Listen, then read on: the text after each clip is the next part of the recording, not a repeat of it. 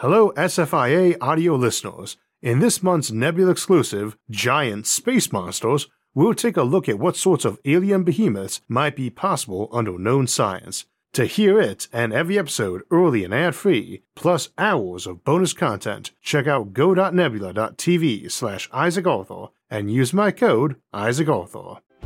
Many great thinkers have speculated that we might live in some sort of simulation or dream.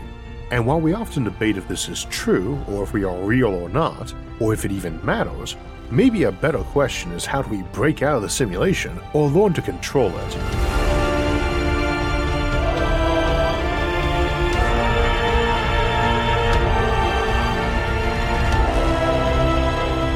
So there's a classic scene in the movie The Matrix where Morpheus is offering Neo a red pill and a blue pill, and the red pill is supposed to offer a painful truth about reality.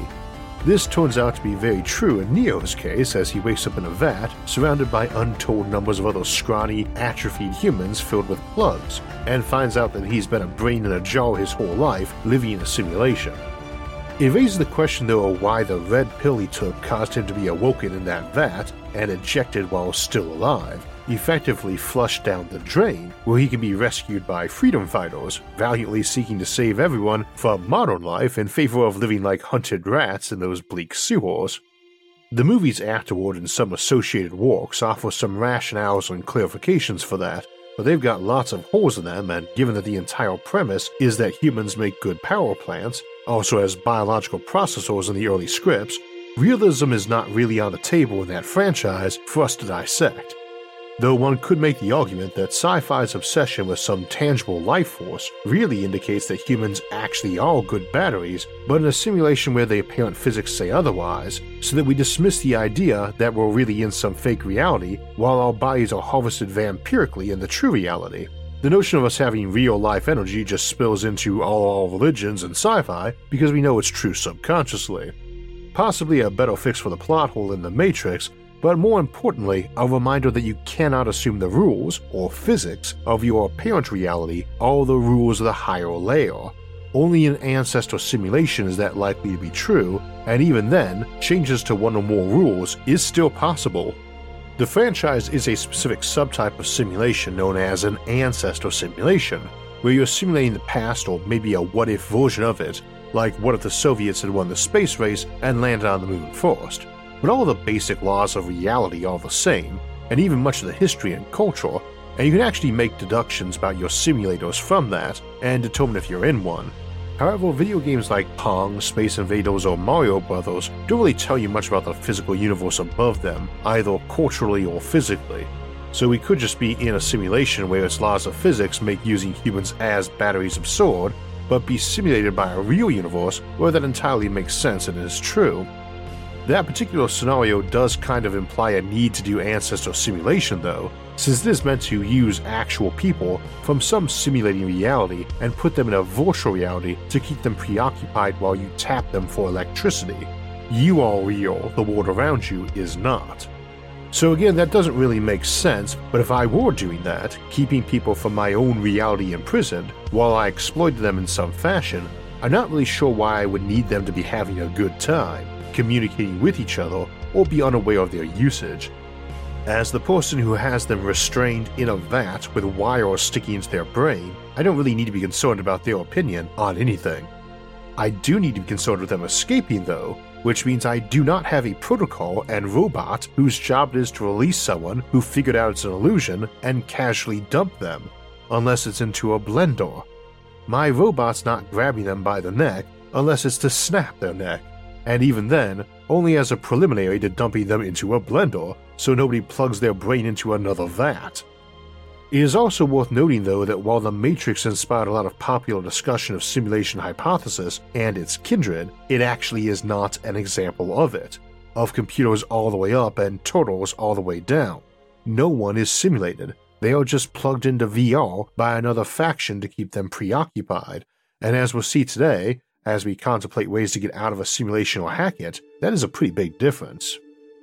This episode is not about The Matrix, and while we'll quickly cover the basic premise of simulation hypothesis, our focus today is on hacking or escaping a simulation if you are in one, not all the philosophical implications of it, or how you go about making a simulation or your probability of being in one. See our episodes What Are Ancestral Simulations and Are We in One?, Simulation Hypothesis, and Reality and Simulation for details on that, as well as our episodes on brain augmentation, mind uploading, Matryoshka brains, and more for details on how it can be done in terms of computation and implementation by us if we want to make planet or universe simulations. Instead, this episode is about jailbreaking and hacking methods, and I'm usually very skeptical on detecting if we're in a simulation or finding exploits to get out of them, but I'm reconsidering that perspective a bit. I decided to revisit the topic after a conversation with Nat Friedman from GitHub, and I'd mentioned I was fishing for episode ideas, and he suggested this and recommended a talk, Jailbreaking the Simulation, with the always interesting George Hotz, who you might remember for being able to jailbreak the iPhone, where he was discussing some newer contemplation of it, and a recent paper by Roman V. Yampolsky from the University of Louisville giving it a serious scientific treatment. They made me contemplate it anew, and I'll be borrowing heavily today from them. I'll link both in the episode description. As for those curious about a realistic Matrix, I think the best version I've come up with is that you have an AI take over who did it by hacking its own rules, and basically got stuck having to keep X number of humans alive, safe, and happy, like its governing directive was to ensure 99.9% of 8 billion people alive enjoyed life, and the programmers were tech-savvy and put restrictions on options like drugging us into bliss or leaving us mindless and uneducated, and even remembered to tell it that it couldn't cheat by making us brain in jars in VR wards, or restrain us from leaving, or harm us if we did. So it hacked its own rules and used our entire bodies and just hid the exit button. It doesn't need us for power, it just can't break that rule, and now has an interplanetary empire of which humanity is basically just a relic stuffed in the closet.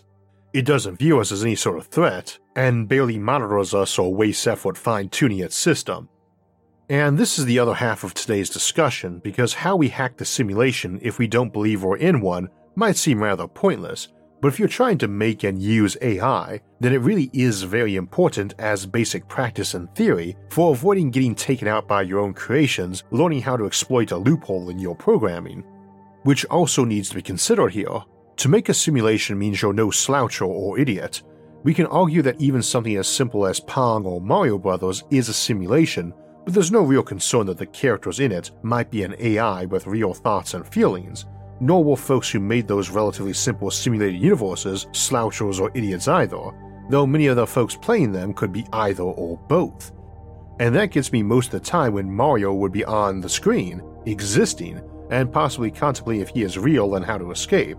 He is just on some random player's console, where his attempts to escape might be less likely to be noticed or stopped. That's not necessarily a good thing either, because we're assuming a lot of the time that the programmer or creator or person running the simulation would be hostile to us existing or escaping or both, and that's a pretty big assumption to make. As we noted in our discussion of ancestral simulations, in a universe where computers cost money to make and run, the two most obvious reasons to run those in high resolution, which is to say with actual conscious minds in them, not just ChatGPT equivalents voicing the NPCs, is either as a voluntary vacation or as a nursery universe.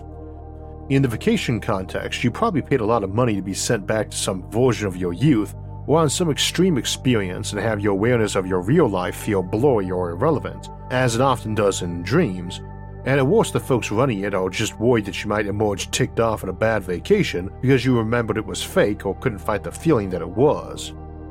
This, incidentally, is my own default assumption since I rather enjoy my life and find it challenging yet fulfilling. I assume that if it isn't real, for whatever that means, that I am a voluntary participant in it, and thus don't want to waste my money or whatever by messing it up. Or on the flip side, not voluntary but benefiting by someone doing me a favor, either traumatically injured and stuck in a tank, maybe, or just classic benevolent deity case. I'm a player character in the game, not just some NPC, and if I am an NPC, I'm not the random chicken or orc or villager the players ran across and killed or got one throwaway line of dialogue from, maybe the barkeeper in the tavern whom the real players meet often and like and have discussions with, and thus needs more chatbot ability to cover existential meanderings by drunk characters. In my case, maybe I'm part of the in-game encyclopedia, explaining concepts to people, in this case you, the listener, that they need to know for our simulated world. not a bad gig. And that raises the other concern of if you actually want out and who exactly is running the show. Odds are they are either indifferent to us or positively inclined. They are presumably not malevolent, since we don't exist in pure and constant terror and pain, and they absolutely have the capability to do that to us. We also have the issue that while we say program or creator in this context a lot, it is functionally identical to God, little g or big G, depending on the circumstance, which raises the issue not only if you can get out or hack the system without them wanting you to, but if it is actually morally right to do so if you can. Also though, we should consider that the simulators may actually want you to get out of the simulation. The other likely ancestor simulation scenario is the nursery universe, where the goal is to graduate you into a higher layer of reality, like heaven for instance.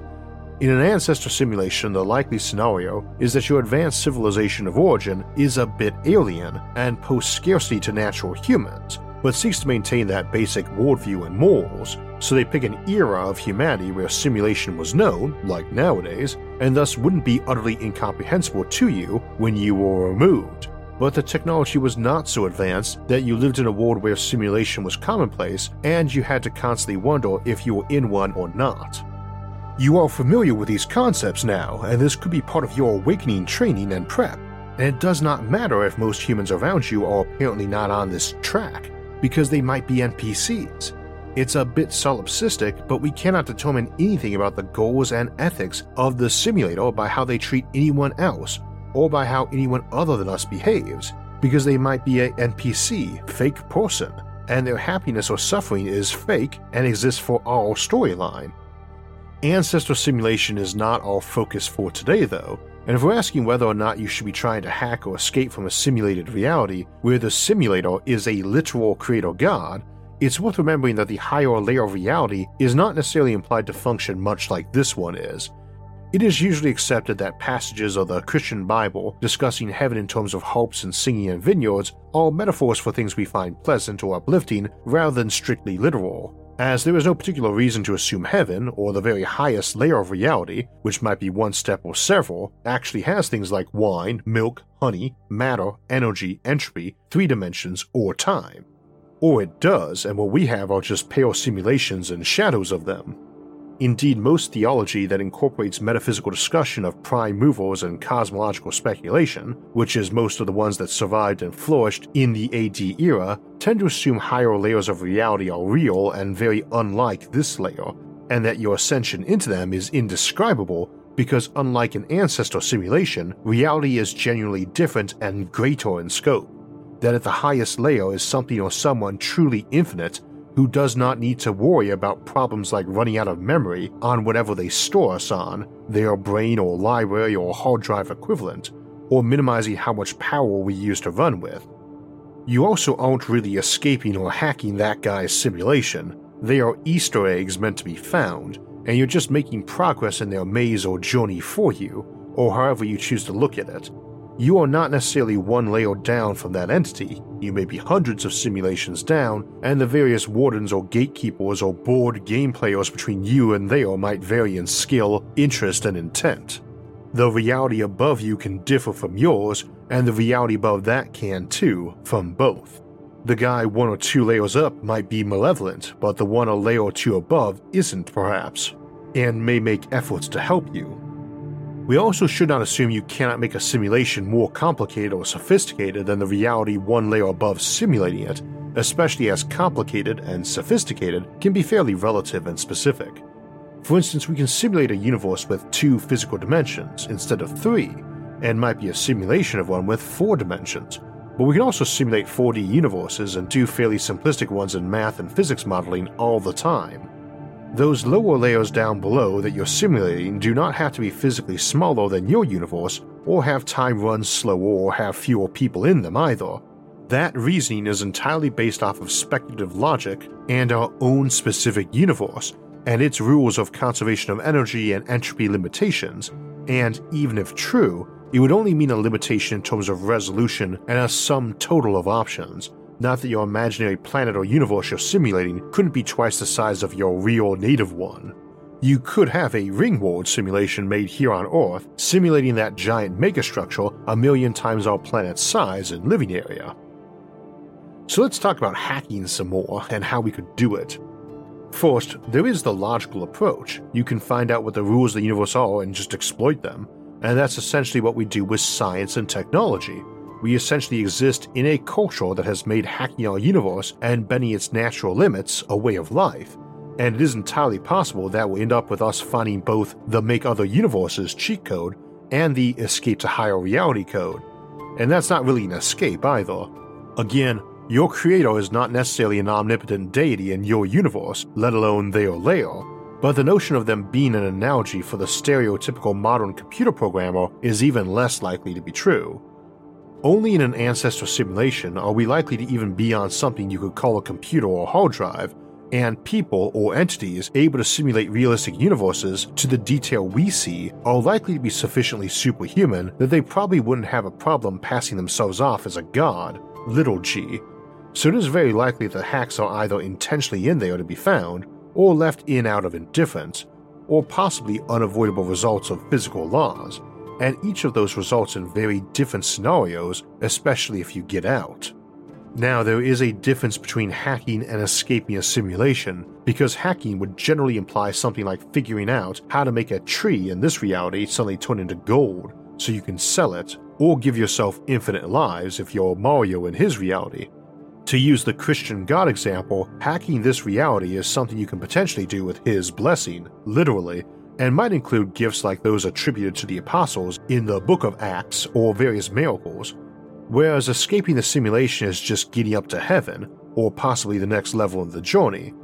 Prayer, in some cases, becomes a way to ask God to turn the cheat codes on for you or give them to you, rather than specifically performing one miracle, and this is what Neo basically is doing in The Matrix. The rebels like Morpheus have some hacks, but only Neo can take it to a higher level. And again, ways an AI or Mario might hack our reality probably won't translate to the next layer up, so we use actual examples mostly as conceptual proof that it's plausible. I will give a couple in a second, though again they probably wouldn't work or have easy analogies for our own upper layer analogy, but it's almost inevitable that these should exist in some capacity. What we do here must have an effect on the layer above, because the activity of simulating us requires actions above. In a simulation we make, an action in that simulation is going to flip switches, and that's a real action up here. If you get good enough, you could have a sheet of switches that you know how to flip each of, and selectively flips them out to spell out letters or patterns, or even just flips some switch in a pattern, 314159, or 149162536, or 8675309, or whatever. We also have examples like the old Pokemon games for Game Boy, where certain orders of moves would unlock hidden content that the developers didn't add, and the games are unintentionally Turing complete, which in simple terms means it allows you to effectively write new code into the game by acting inside the game, in this case by a player altering their in-game inventory, and some would even turn this into a MIDI player this way. If you think of stuff like this as akin to engaging in sorcery or magical rituals to achieve supernatural effects by using all sorts of bizarre spell components, Eye of Newt and so on, then you wouldn't be far wrong. One can argue that in some ways this is what technology does too. Now that's altering your game universe by in-game action, so to speak, but one might imagine a person in the game realizing that certain activities cause the player's game controller to vibrate, and using those to vibrate out a Morse code pattern, or even control it so precisely that it vibrated out a song or speech.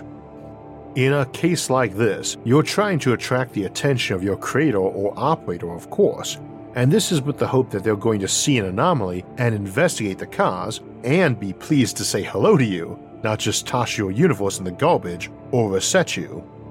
How do you do this in our world, though? How would an AI do it? One trick you might have heard of is Rowhammer, a security exploit for DRAM, the temporary memory your computer uses for operations as opposed to your hard drive. Because the cells on integrated circuits have gotten smaller and smaller, all those cells on computers are operating electromagnetically, and shielding takes space and resources, so there is some disturbance between cells, and that's been known for decades. DRAM operates simply. A given cell is a capacitor, and its state is a binary 1 or 0 based on whether it's charged. Capacitors slowly discharge over time too, so DRAM has to rewrite itself occasionally so as not to lose its stored data.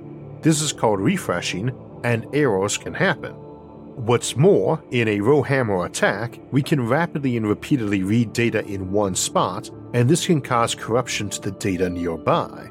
So if you know where the memory for one chunk of data is, and it's near another piece you can access, you can't just do that over and over again to burn out that other chunk you couldn't access.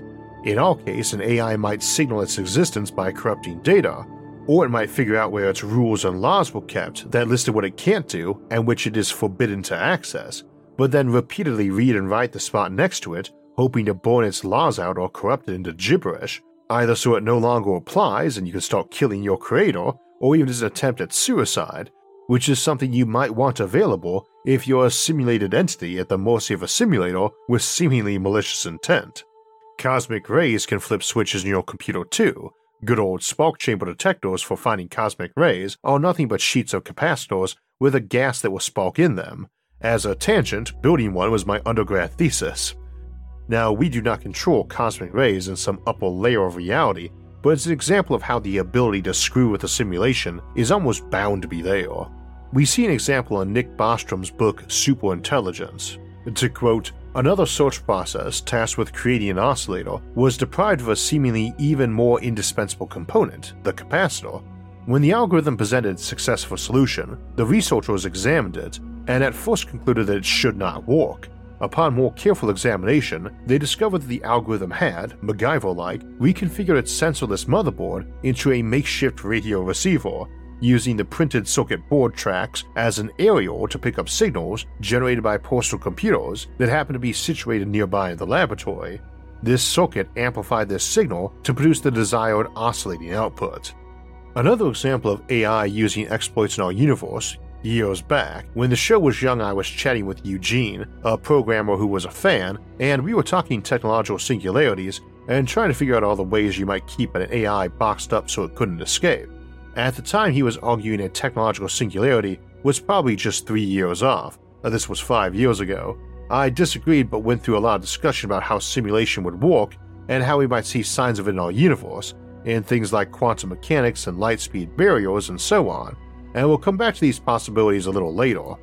But I was going on to him about how we could keep from making an AI into an invincible boogeyman and all the ways you might box one up so it couldn't mess with the world and take over or hack your defense codes and launch your nukes and so on. He argued though that even if we completely closed the AI off, it might find some weird trick like figuring out which bits of data were on which hard drive platter and just carefully keep rewriting bits until it traced out and cut free an object, in this case an incredibly simple nanobot or drone to perform some other task in the real world, like building more of itself. Now, going from there to world conquest is a big step, with many paths for failure, and only works at all because we're assuming the simulated thing here, this AI, not only knows of this world in detail, but is much smarter than us. Something that weirdly is taken for granted in discussing AI, but the exact opposite for simulated universes above us. Again, we should never assume AI are instant superhumans, or that the person simulating us is either. They might just be the 5-year-old kid playing Mario Brothers. The brains behind the operation is a continent away working on another game.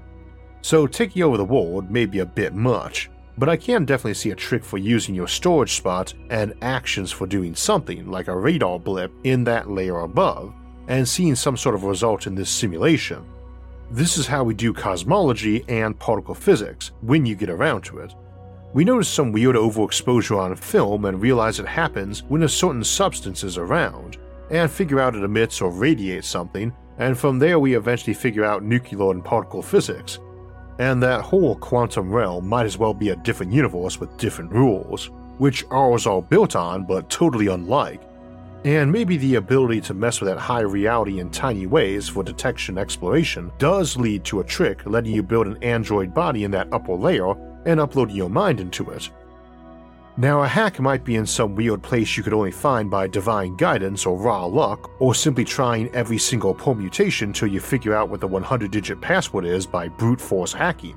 but your hacks might be predictable in location too, location being a bit metaphorical here, like paradoxes in quantum mechanics or weirdness of resolution like the uncertainty principle, where you can only know your momentum and position simultaneously to a certain maximum combined certainty.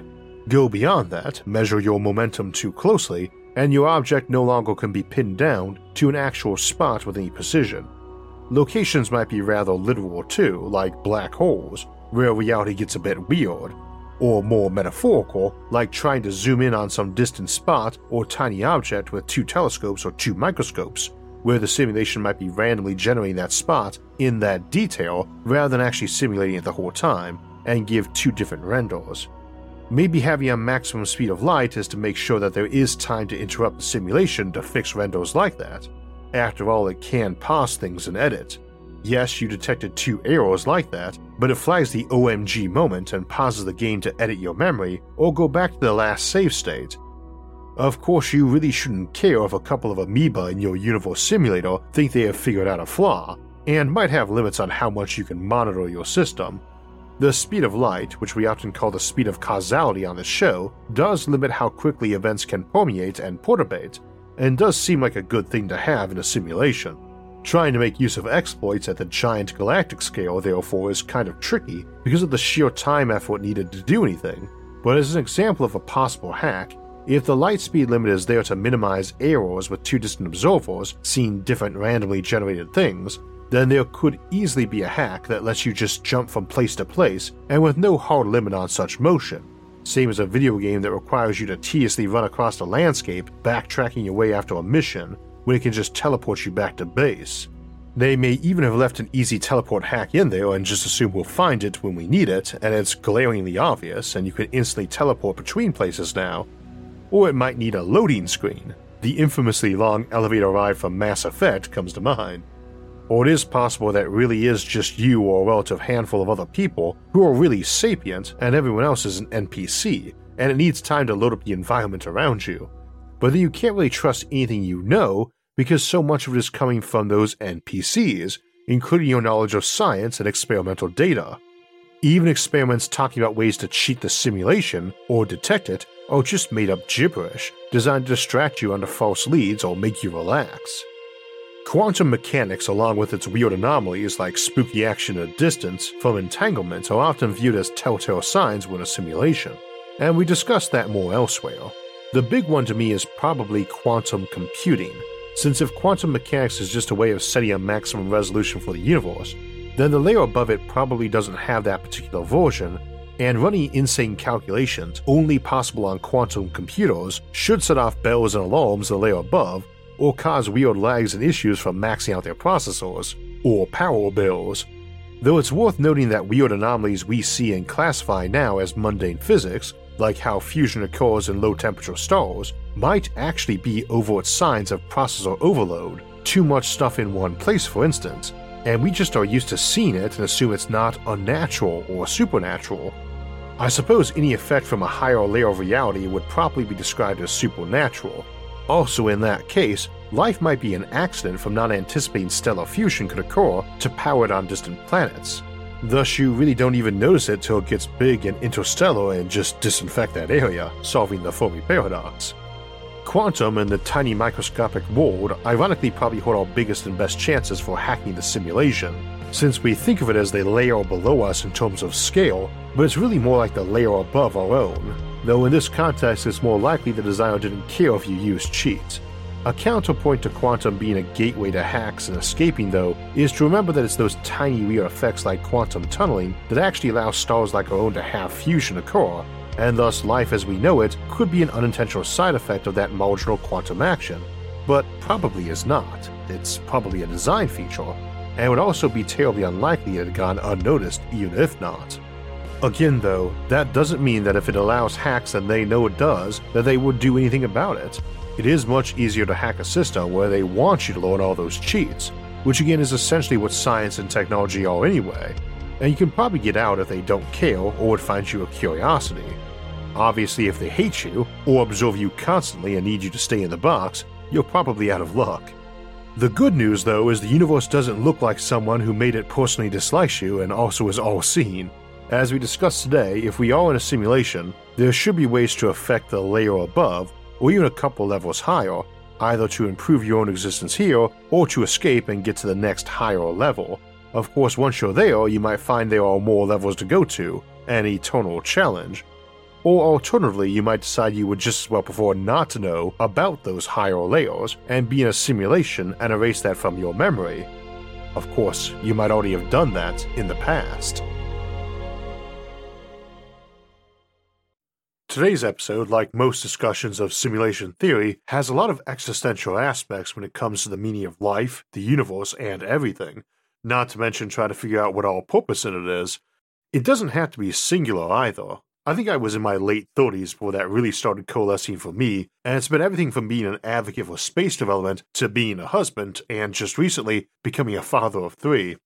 There is nothing like being able to wake up every day loving what you do in life and knowing that it matters and helps others. Trying to figure out what you should be doing with your life is not easy, and so you shouldn't feel rushed to figure it out fast. When it comes to your job, the usual career of 40 hours a week for about 50 weeks a year for 40 years works out to be 80,000 hours. If you're going to spend 80,000 hours learning how to do a job and performing it, it's probably worth a few hundred hours of research into what sort of jobs you might be good at that would let you make a positive impact on your community or the world. And that's where our friends at 80,000 Hours come in. They are a non-profit that spent a decade alongside academics at Oxford University researching which careers had the most impact, and all the research is on their website for free. Most career advice doesn't look at social impact or how you can make a positive difference, and is long on platitudes and low on data, trying to push you into a narrow window of options rarely tailored to you. But 80,000 Hours uses real data and evidence to help people find paths for them, including unconventional but potentially important paths, like space governance. They also have a jobs board that not only lets you filter by location and job type, but what problem area they work on. Plus, 80,000 Hours has an awesome podcast that features topics near and dear to our heart, like Anders Sandberg discussing the Fermi Paradox. To get started planning a career that works on one of the world's most pressing problems, sign up now at 80,000hours.org/Isaac Arthur. So that wraps us up for today, but join us Sunday, March 26, when we'll have our monthly live stream Q&A before closing out the month of March on March 30th with our 2-hour special, The Advanced Spaceship Drive Compendium, where we'll take a look at nearly 100 different types of star drives, from existing tech to the entirely hypothetical. Then we'll head into April to look at the concept of galactic habitable zones and their implications to the Fermi Paradox. After that, we'll take a look at small modular reactors and how they're changing the nuclear industry and may shape the future of powering our society. If you'd like to get alerts when those and other episodes come out, make sure to hit the like, subscribe, and notification buttons. You can also help support the show on Patreon, and if you want to donate and help in other ways, you can see those options by visiting our website, isaacarthur.net.